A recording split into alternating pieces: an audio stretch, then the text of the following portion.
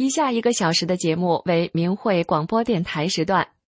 明慧广播电台隶属于法轮大法明慧网，节目内容包括法轮功学员对真善忍的理解和实践，以及从中国大陆获得的法轮功学员受迫害真相的第一手资料。这是明慧广播电台，各国大法弟子在向中国民众讲述真相，这是理性反迫害的和平之声，这是呼唤善良真诚的大忍之声。这是明慧广播电台，各国大法弟子在向中国民众讲述真相，这是理性反迫害的和平之声，这是呼唤善良真诚的大忍之声。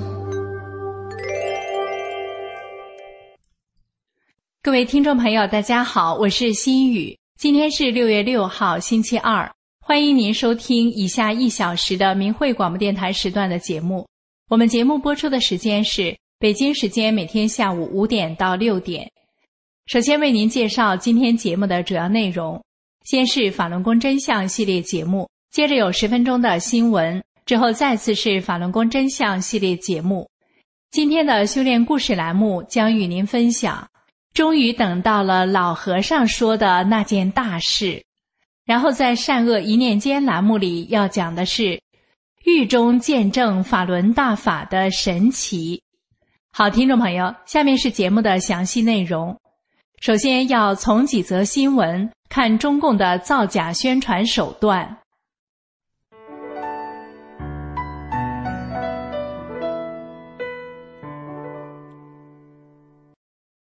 听众朋友您好，这里是明慧广播电台法轮功真相系列。现在为您播放的内容是1400个中共假新闻是如何出笼的。法轮功是李洪志先生于1992年传出的一种佛家上乘修炼大法，因为教人修心向善和神奇的祛病健身功效而迅速传遍中国，并传播到海外。到现在修炼人数超过1亿人。1998年，中国国家体育总局组织各地医学专家，对35000多名法轮功学员做了5次医学调查，证明了法轮功祛病健身有效率高于 98%。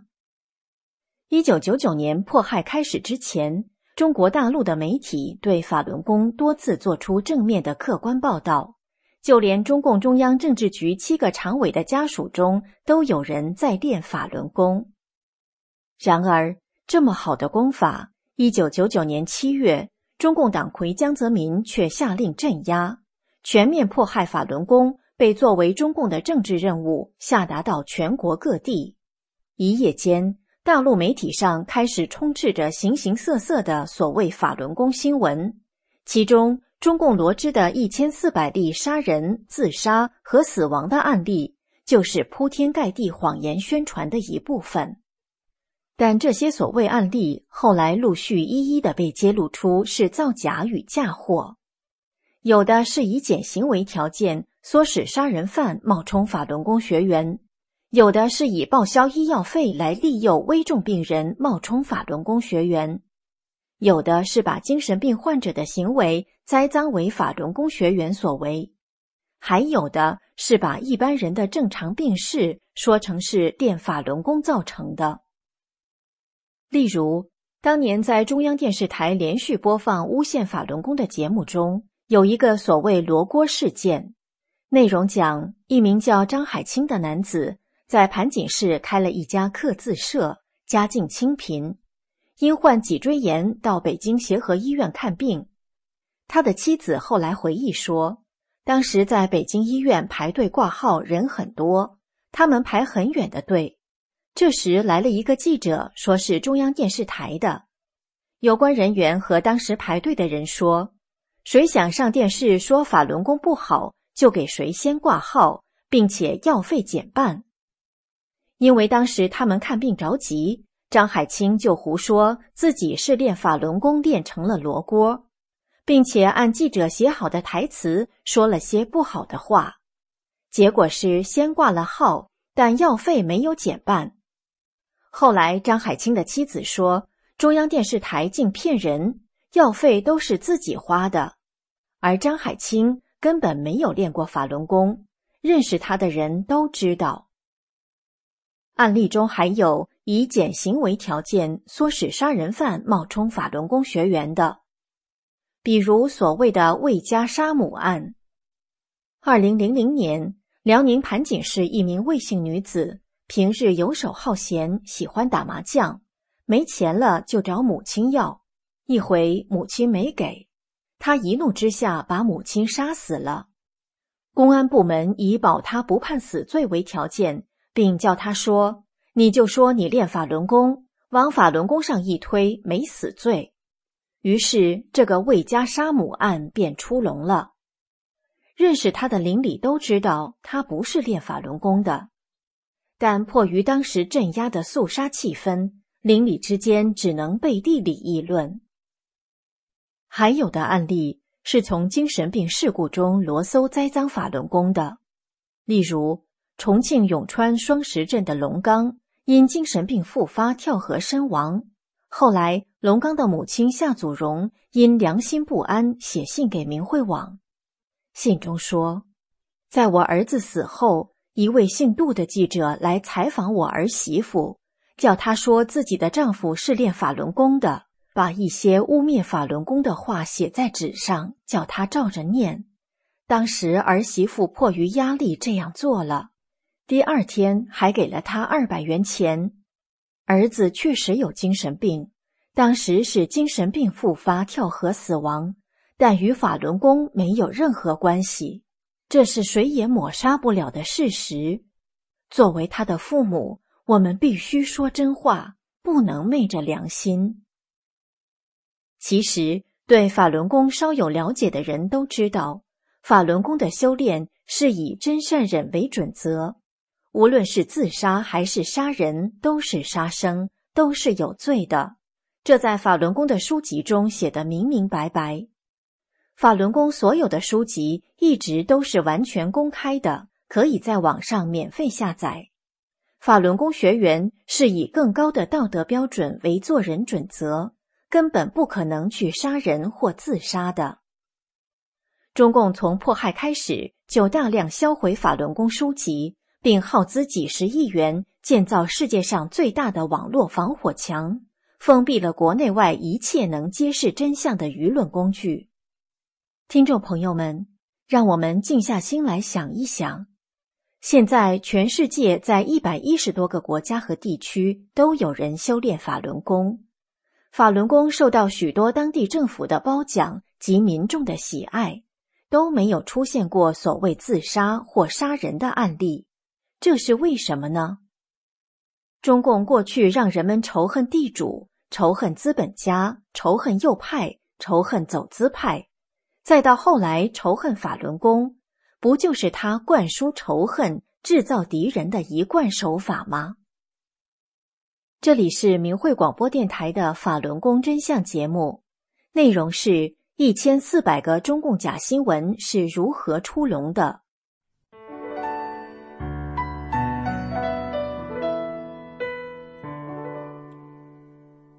接下来为您播报10分钟的新闻。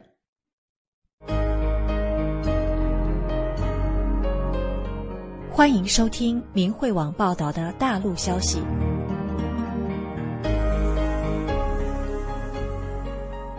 这期节目的主要内容有：5月份获知133名中国法轮功学员被冤判；河北深泽县法轮功学员彭进军被非法判3年；迫害法轮功，天津宁河区4个政法委书记先后遭恶报。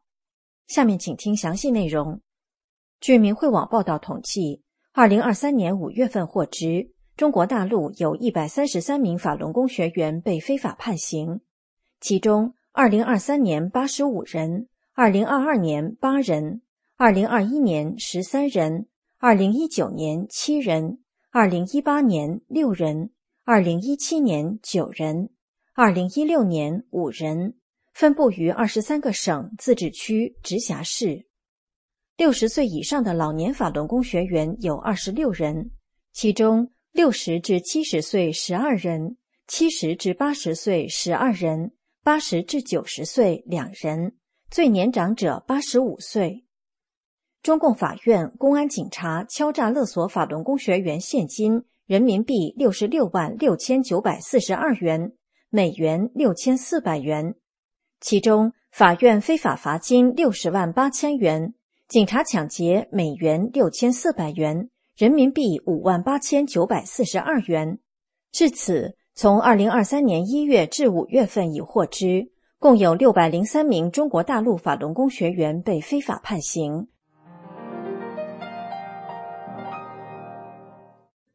据明慧网报道，河北省深泽县彭兆庄村法轮功学员彭敬军先生，自去年2月8日被绑架以来，一直被非法关押在深泽县看守所。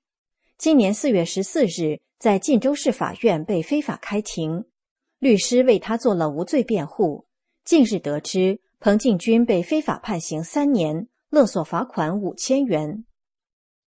2020年8月19日，彭敬军在向民众讲述法轮功真相时被绑架，被非法关押在深泽县城区分局。他曾3次被送往晋州市看守所，因体温高3次被拒收。8月24日，深泽县城区分局以取保候审的方式将彭敬军放回家中。12月2日，晋州市法院传唤彭敬军，要开庭审判。彭敬军被迫流离失所，警察多次闯到他家中搜查，家中只有80多岁的父亲和母亲。2022年2月8日，彭敬军被深泽县城区分局警察非法从家中强行绑架，被非法关押在深泽县看守所。2月23日，家人替他请的北京律师在看守所见了彭敬军。彭敬军被深泽县检察院非法批捕，深泽县城区分局主要责任人常立伟非法审讯了彭立军1次，他坚持自己无罪。2023年4月14日，彭敬军在晋州市法院被非法开庭，律师为他做了无罪辩护。近日得知，彭敬军被非法判刑3年，勒索罚款5000元。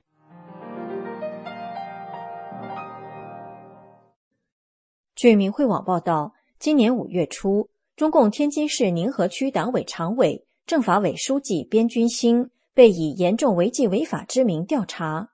在他之前，宁河区有3任政法委书记暴毙。杨金华在中共迫害法轮功初期任宁河区政法委书记。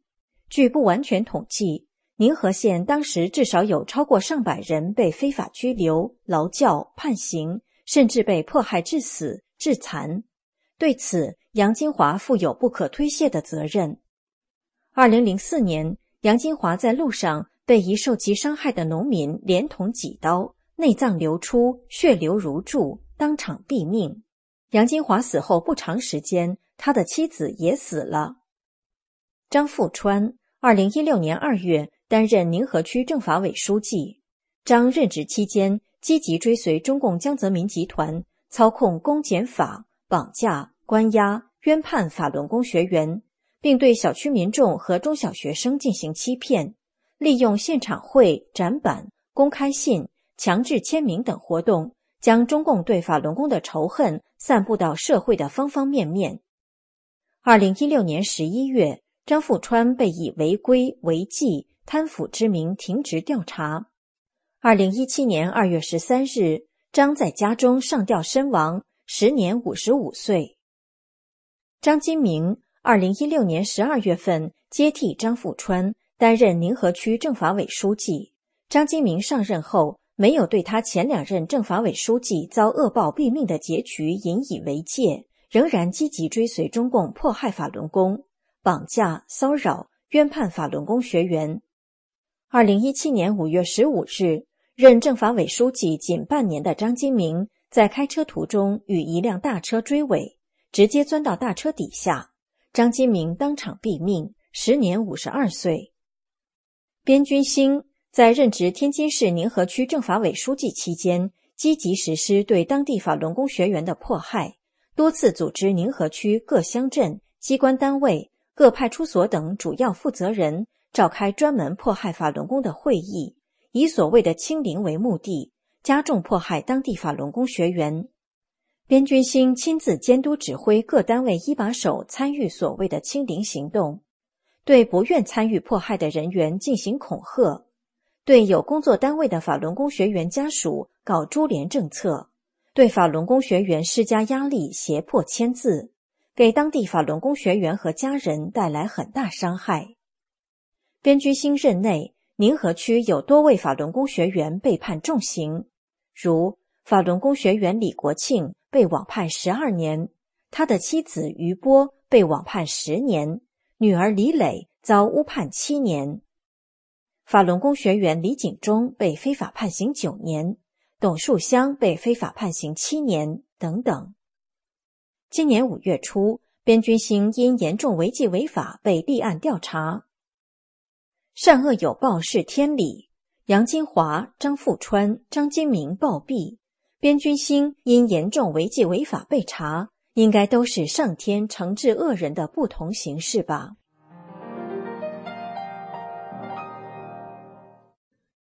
据明慧网统计，迄今为止，被中共迫害致死的法轮功学员中，能够查明身份的有4956人，但由于信息封锁，尤其是中共掩盖活摘法轮功学员器官的罪行，法轮功学员因迫害而导致的实际死亡人数远远超过这个数字。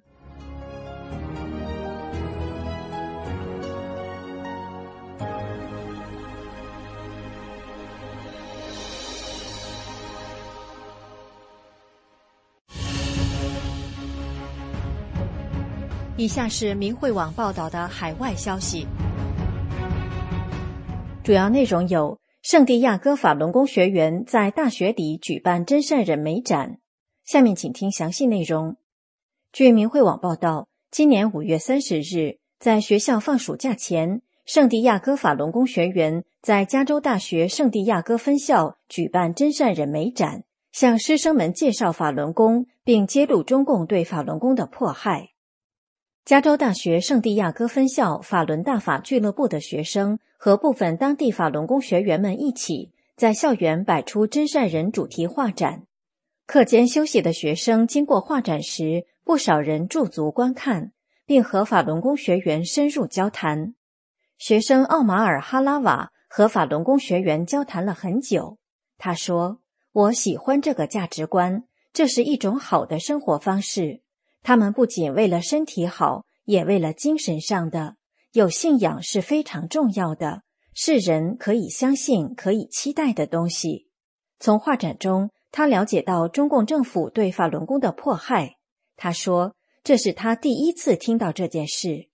他表示，我认为对我们学生来说，最重要的事就是抵制这场迫害，不是用暴力，而是选择立场，抵制中共可能的洗脑宣传。中共害怕法轮功，因为法轮功学员们是一群有着共同信仰的人。学生阿特姆说，自己对法轮功有一点了解，但是通过画展看到中共对法轮功的迫害，还是很震惊。他说，看到现在中国还发生着这样的迫害，真是太令人难过了。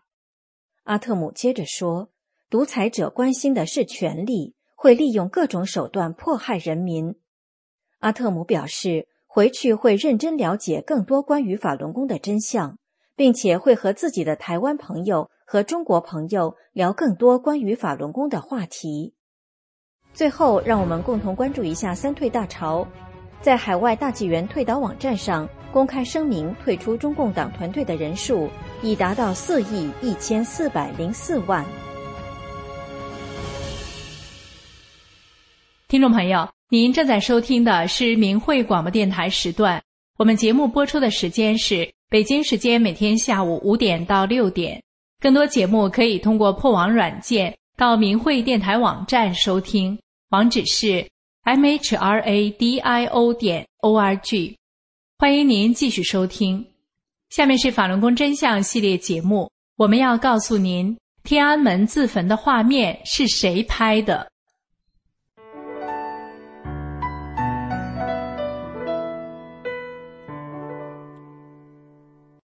听众朋友您好，这里是明慧广播电台法轮功真相系列。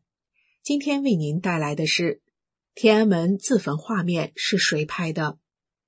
2001年1月23日除夕，在天安门广场发生了一起震惊中外的自焚事件。新华社马上发稿栽赃给法轮功。7天之后，1月30日的央视焦点访谈节目播出了自焚现场的画面。但是这些现场画面除了一些远景之外，还有平视和俯视的近身大特写，因此立即引起质疑，这些画面是谁录制的呢？在中国，没有事先得到允许，企图在敏感地点对敏感事件拍照是不可能的。焦点访谈关于自焚事件的记者李玉强，他曾和摄影师邢旭东写过一篇关于北京一个火灾现场采访的后续文章。李玉强说，那场大火是上午10点燃起的，他在中午12点20分正好坐车路过出事地点，看到后就立即请示领导，领导马上调兵，摄制组在1个小时后，也就是下午1点20分左右赶到了现场。摄影师邢旭东说，为了采访到第一手资料，就要再靠近现场，可受到的还是警察无数次的盘问，无数次的阻拦。李玉强和我冲上去接近现场，正在拍摄时，警察把我们的摄像机镜头撅向了天空定格。从李玉强和邢旭东的描述中，我们得到了什么？第一，焦点访谈记者偶然路过发现后，而从请示到摄制组赶到花了整整1个小时，因此要拍摄到突发事件的最早画面几乎是不可能的。第二，要想接近现场拍摄，就不得不突破警察无数次的盘问，无数次的阻拦。第三，警察是不让记者摄像的，在事件现场要拍一个大特写，没有事先得到允许是绝对不可能的。但是第一个自焚者是王进东，在焦点访谈的节目里有王进东的现场画面，我们看到画面里，警察拎着灭火毯在王进东的身后慢悠悠地晃来晃去，等着王进东喊完口号。那时王进东是坐着的，所以摄影师要弯下腰来，才能拍出焦点访谈节目中王进东的平视镜头，而且摄影师的镜头很稳，这个画面完全不是一个突发事件记者抢拍的样子。而小女孩刘思颖躺在地上喊妈妈的镜头，是从上往下俯视的特写，画面干净，没有任何因为当场人员抢救行动的遮挡。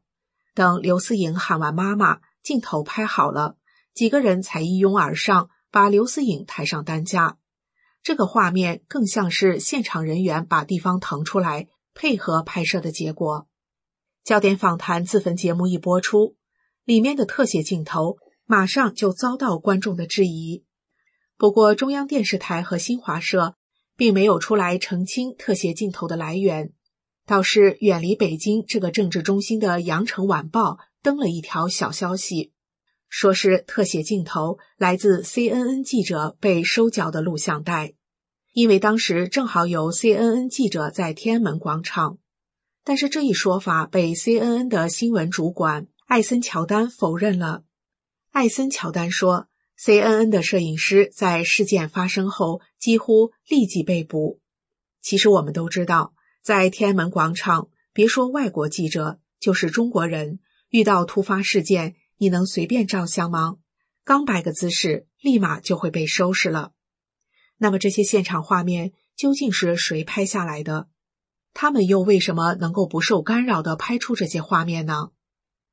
另外一方面，当时这些所谓的自焚者并非集中在一起的，他们是散布在天安门几个不同的地方，所以就算当天警察真的破天荒的没有干扰拍摄，正常的新闻团队也是拍摄不出来的。电视制片人李军说，他的一个同事曾这样对他说，你就是给我一台摄像机，告诉我天安门广场有自焚，我都拍不下来。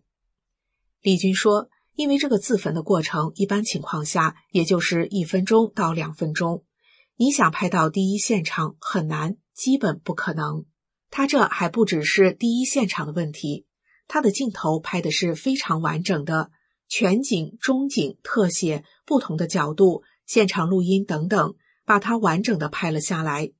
从电视专题制作角度，它只有一种可能性可以实现，那就是摆拍，摆好样子让你拍。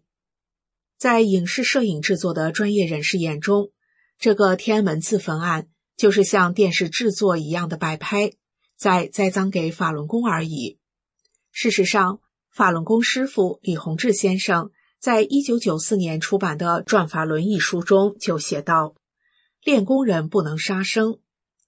李洪志先生于1996年在悉尼的演讲中也明确说过，自杀是有罪的，所以全世界任何一个地方都没有法轮功学员自焚的事情发生。那么，到底是谁制造了这场天安门自焚？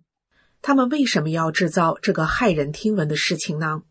我们可以从焦点访谈对他们这个节目的评价看出端倪。他们是这样说的：该节目在对法轮功的斗争中起到了关键作用，开创了揭批法轮功宣传工作的新局面，奠定了以后揭批法轮功节目的风格，受到了中央主要领导同志的好评。从刚才的评价中可以清楚得知，中共是无法推卸责任的。无论中共内部实际策划者是谁，为了打击修炼真善人的法轮功学员，不惜制造这种残害生命的恐怖事件，蒙蔽百姓，激起人们之间的对立与仇恨。许多善良的人因为这个欺天谎言而仇视法轮功，这样的事真是太邪恶了。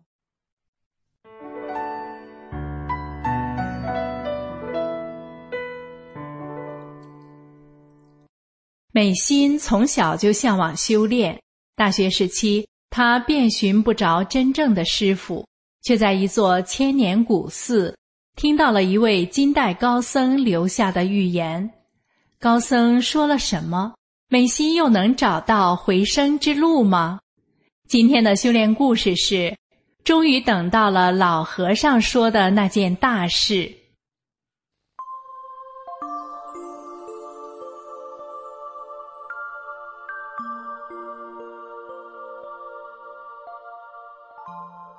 身心净化，道德升华。这里是明慧广播电台的修炼故事节目。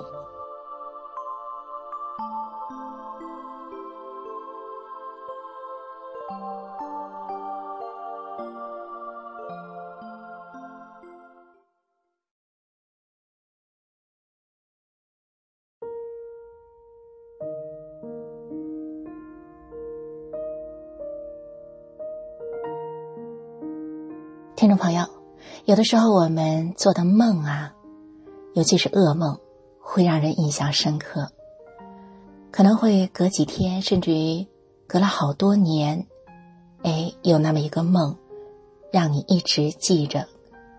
你可能猜不透梦里到底是什么意思，可是梦中的情景，梦中的心情一直留在脑海里。今天我们故事的主角美心，他就是在童年的时候反反复复的做一个噩梦，梦中他梦见自己从很高很高的地方掉下来，梦中的他意识非常的清楚，他知道他要再掉下去就回不去了。这个梦让他半夜惊醒，醒了后他还在害怕。那么这个梦和今天的故事有什么关系呢？我们一起来听听美心的讲述。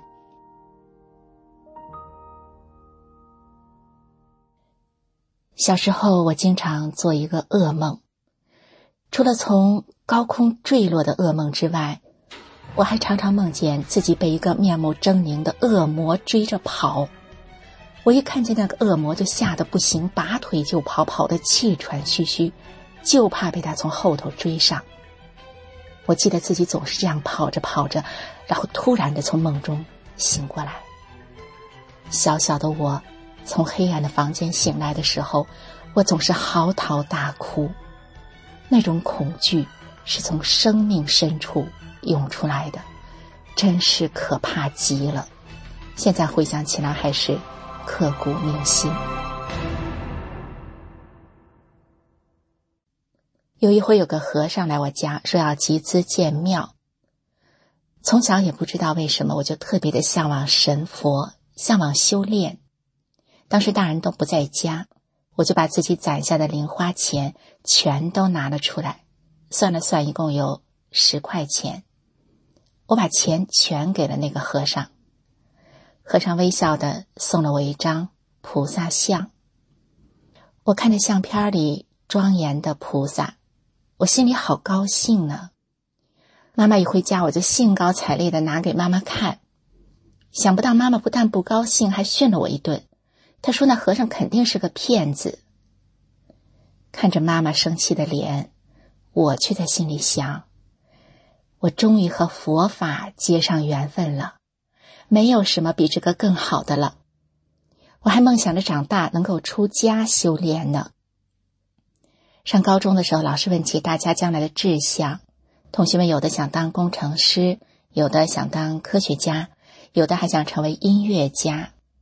轮到我了，当大伙儿看着年纪最小的我想也没想，我就说，我只想当一个正直的人。1991年的时候，我15岁，高考发榜了。人们都说我是城里的高考状元，是个神童。很多人都想能够念个赚钱的专业，将来找个好工作。我却不顾家人的反对，选了哲学系。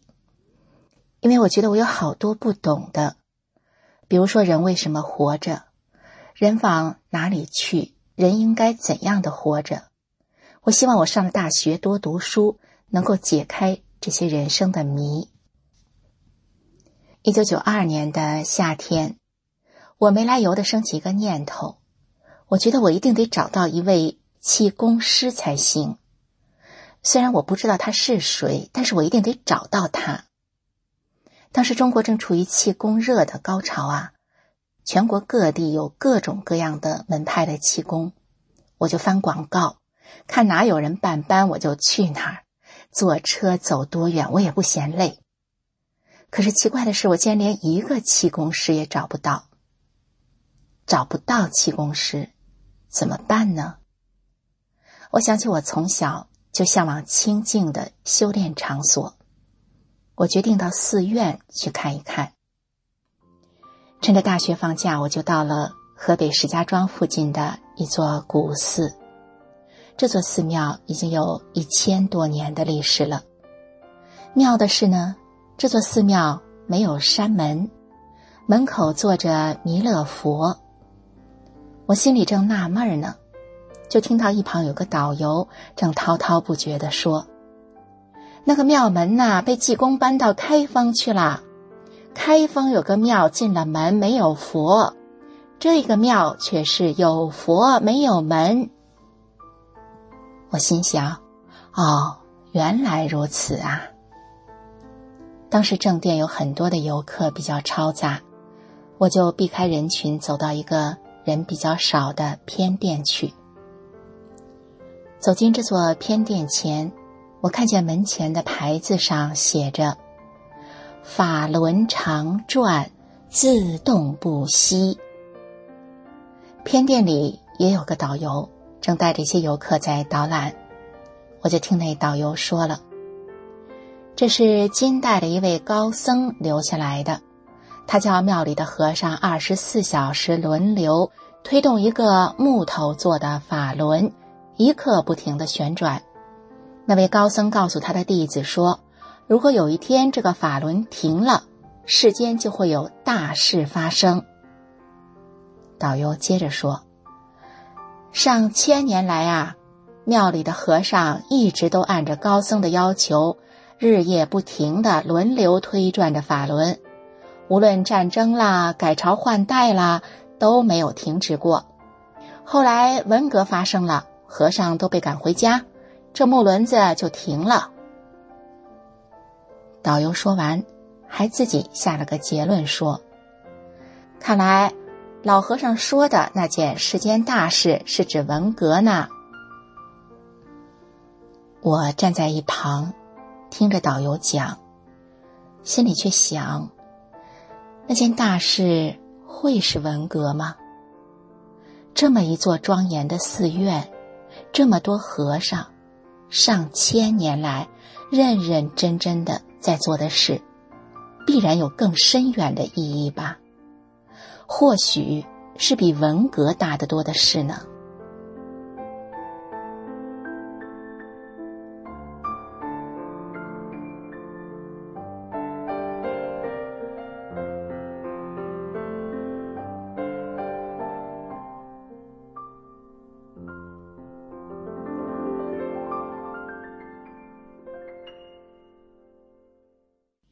带着老和尚留下的这个千年之谜，我回到了家，却在无意中发现，我家供的一尊玉做的菩萨像变得空空荡荡的。我也说不出来是怎么回事，只觉得这尊菩萨像好像什么东西走了一样，非常奇怪。几天之后，我收假回学校上课，教中国佛教史的教授跟我们讲，他说，释迦牟尼佛说，他的法到末法时期就度不了人了，而现在就是佛说的末法末劫时期呀。听了教授的这番话，我震惊了。如果佛法度不了人了，那我怎么办？这是不是老和尚说的那件大事呢？世间还能有比这更大的事吗？从此以后，我就经常在心里琢磨这件事。有一天，我突然意识到，古今中外的历史上都曾留下很多神迹，给人留下了神曾经与人同在的迹象。可是为什么到了近代，却听不到这样的神迹了呢？是不是神真的不再管人了？如果神不管人了，那人活着还有什么希望呢？我越想越难过，一个人伤心地大哭了起来。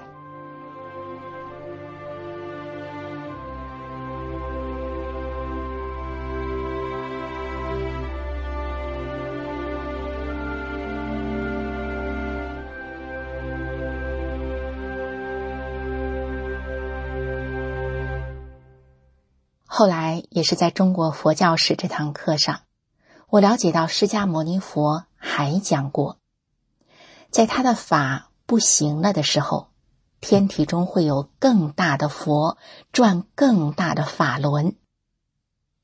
听了这番话，又多少给了我一丝希望。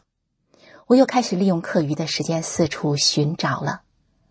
我总得明白自己为何而活啊！我研究了许多宗教，也求问过不少名师，结果还是一无所获，弄得我身心俱疲。然而这段时间的上下求索，让我好像隐约地知道了，未来将有一种新的宗教流传，传法的人会穿着普通人的衣服，讲着老百姓都能听懂的话。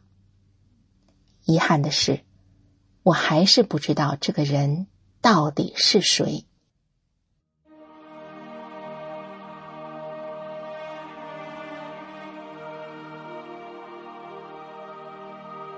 1996年2月的一天，我早上起来到未名湖边跑步，湖边已经有3个人在那儿了，有一个人正在打坐，另一个人在练盘腿，还有一个人捧着一本书，正专注地读出声音来。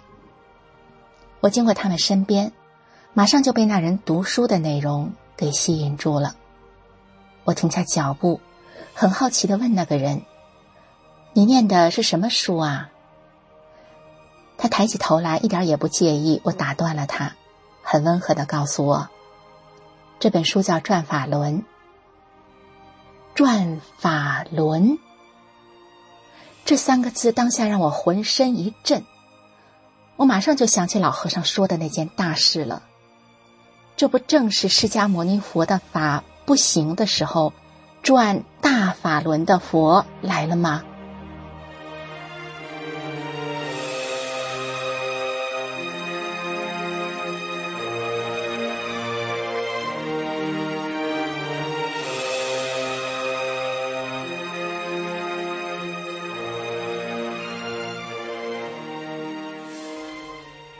他们3人告诉我说他们是法轮大法的学员，如果我感兴趣，每个周末都欢迎去看大法师父的讲法录像，他们每周都公开播2讲。我觉得那样进度太慢了，我就迫不及待地自己请了这本大法书回去读。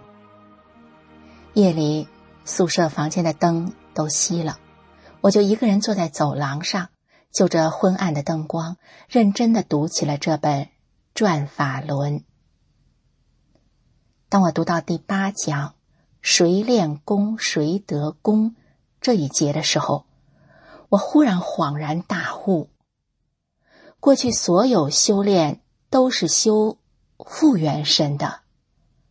我瞬间明白了，这是人类从来都没听过的天机呀。这些年来，我读过不少书，也接触过许多宗教，可总也解不开人生当中许许多多的谜。当我读着《转法轮》，好像一切问题都自然的就明白了。大法师父在书里说，上士闻道，勤而行之。我想，这么好的功法，谁都得一修到底呀。我也和其他的新学员一起看了大法师父在大连的代工报告录像。看完录像，辅导员告诉我们，可以想一下自己或者家人身上的一种毛病。我就想起家里的一位长辈，他常年被牛皮癣折磨，过得很辛苦。我就在心里默默地想着他这个病。没多久，我做了一个很真切的梦。梦里这位长辈正和他的弟弟在一起说话，突然间一个白色的像小动物一样的东西从他那儿跑走了。后来再见到这位长辈，我很惊喜地发现他的牛皮癣真的好了，那么多年的老毛病竟然一下子就这样好了，一直到现在再也没有犯过。有一次我练法轮功的第3套功法贯通2极法的时候，突然感到体内的法轮正带动我的身体飞速地向上旋转。我还感受到大法师父对我说，我带你到宇宙的极处去。刹那间，我实实在在地感受到了宇宙的极处，那真是遥远的不可思议，远的可怕。我这一害怕，立刻就停下来了，就像什么都没发生过一样。但我心里清楚，我真的在回升了。在我开始修炼法轮大法之后，我还做过一次童年的那个噩梦。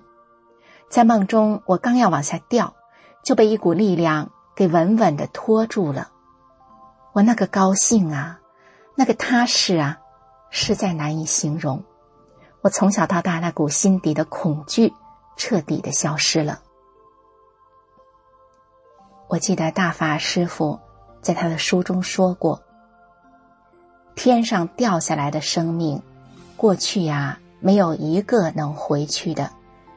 人类在古希腊的圣人苏格拉底也讲过，天上掉下来的就没有一个能回去的。但现在我知道，修炼大法的我，生命真的因此得救了。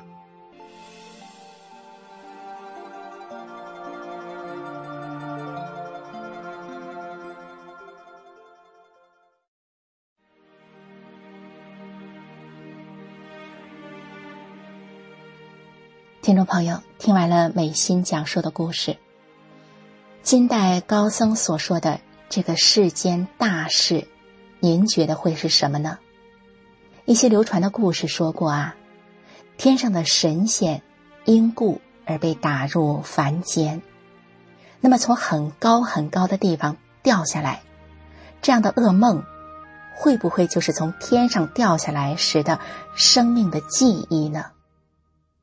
如果我们是从天上掉落到人间的，那么我们又该如何才能返回天上呢？关于这些问题，希望今天这个故事对我们都能够有所启发。对了，还记得今天的主角美心，她刚上大学那会儿突然想找气功师，可是却四处找不到吗？就是在那一年1992年，李洪志先生以气功的形式在中国各地开始办班，面向社会传出了法轮大法。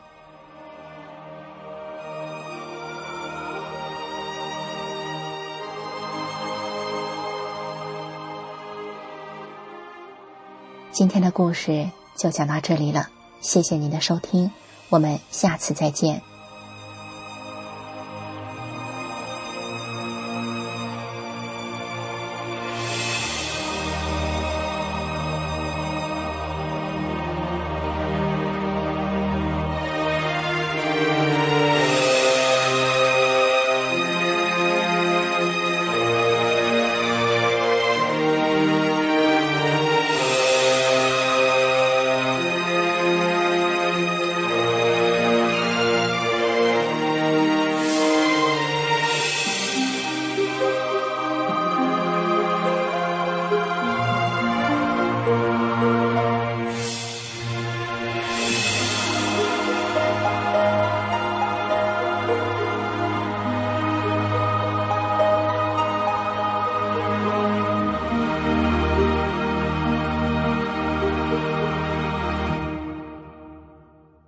因为修炼法轮功，他被非法关押到山东女子监狱，但他没有放弃信仰，在监室里传播法轮大法的美好，帮助了很多服刑人员，出现了很多奇迹。善恶一念间栏目与您分享的是狱中见证法轮大法的神奇。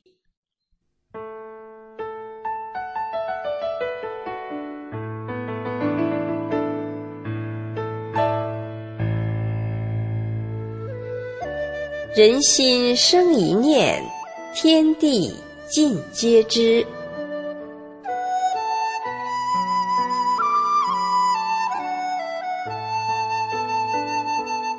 听众朋友您好，欢迎收听明慧广播电台善恶一念间节目。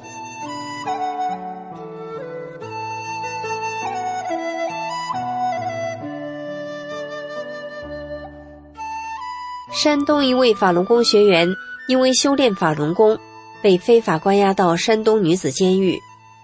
虽然身陷囹圄，这位法轮功学员也没有放弃自己的信仰，并在监室传播法轮大法的美好，结果帮助了很多服刑人员，出现了很多的奇迹。下面来听一听这位法轮功学员的讲述。2年前，我因为修炼法轮功被误判，之后被非法关押到山东女子监狱，遭受残酷迫害。我所在的监室的服刑人员大多是老年妇女，有的因为长期关押内心压抑，有的因为家中琐事而忧郁，有的抱怨仇恨，再加上年龄大，大多身体不好，每天吃药。监室内只有我一个人因为修炼法轮功身体好，他们都默默地观察着我，悄悄地接触我，我就给他们讲法轮大法真相，教他们念法轮大法好，真善人好9字真言，出现了很多奇迹。下面举几个例子。贾某70多岁，因为患有神经性头痛，有时吃止痛药能缓解一些，不吃药就疼痛难忍。一天他悄悄地问我，你身体怎么那么好，从来不吃药？我跟他说自己以前患有多种疾病，被折磨得生不如死，后来练了法轮功，在很短的时间内各种病症都好了。20多年来自己没吃过一粒药。我还告诉他，诚心的一心不乱的默默的一遍接一遍的念法轮大法好，真善人好9字真言，只要念，只要相信，只要心诚，头疼病一定能好。贾某坚定地说，我信，我信。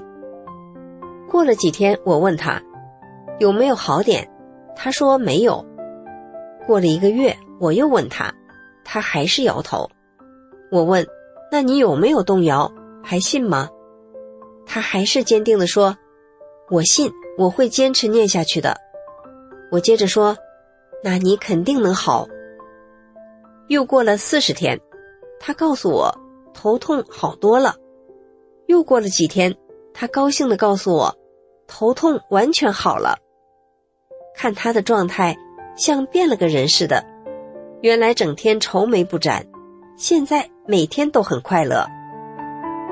乙某70多岁，患关节炎多年，膝盖疼痛难忍，走路一瘸一拐。几年前在当地看守所，曾经有一位被非法关押的法轮功学员给他讲过法轮功真相。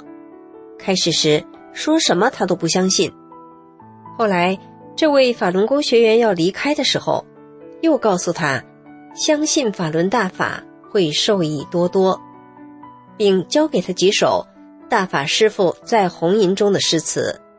他记性好，都记住了，至今都没忘。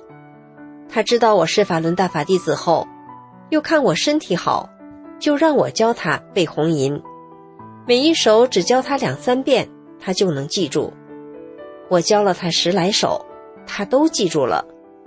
同时我也不断地给他讲法轮大法真相，教他念法轮大法好，真善人好。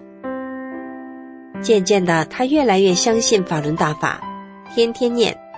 几天后，他膝盖疼得更加厉害，不敢走路。我告诉他不要害怕，这是大法师父给你清理身体，痛一阵子就好了。他说我不害怕。果然4、5个小时后，他就能走路了。又过了几个小时，他完全恢复了健康。他非常感恩大法和师父，整天乐呵呵的。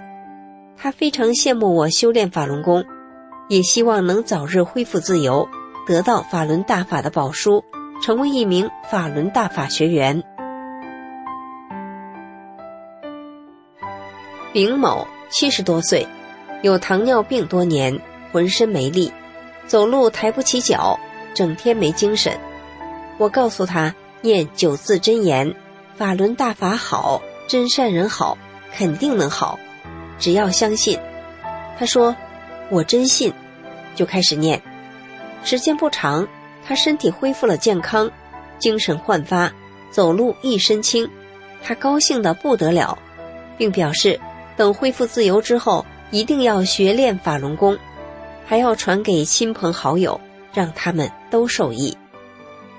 40多岁的丁某因为家庭琐事，心理压力太大，整天睡不着觉，头痛得很厉害，甚至精神恍惚，吃药也不管用。后来我给他讲了法轮大法真相，并教他承念9字真言，当晚就见效。从此他眼睛有了光亮，人有了精神，并强调说出狱后一定修炼法轮大法。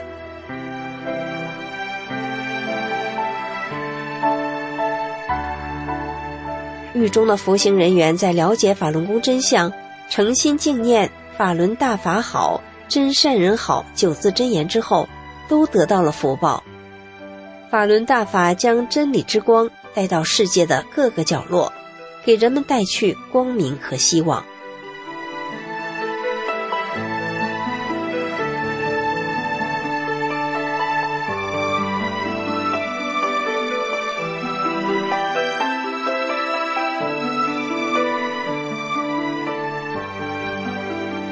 听众朋友，今天的善恶一念间就到这里，感谢您的收听。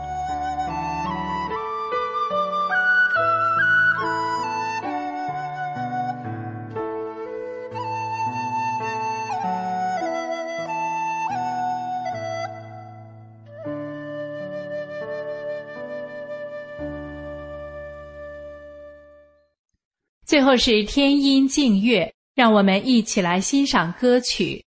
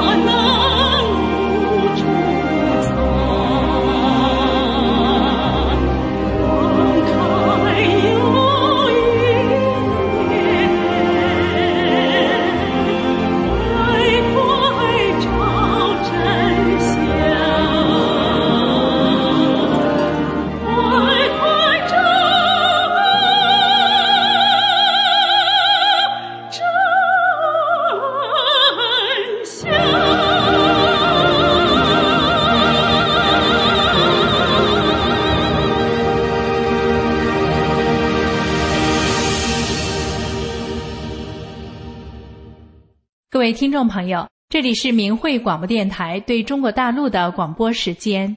我们的收听时段是北京时间每天下午5点到6点。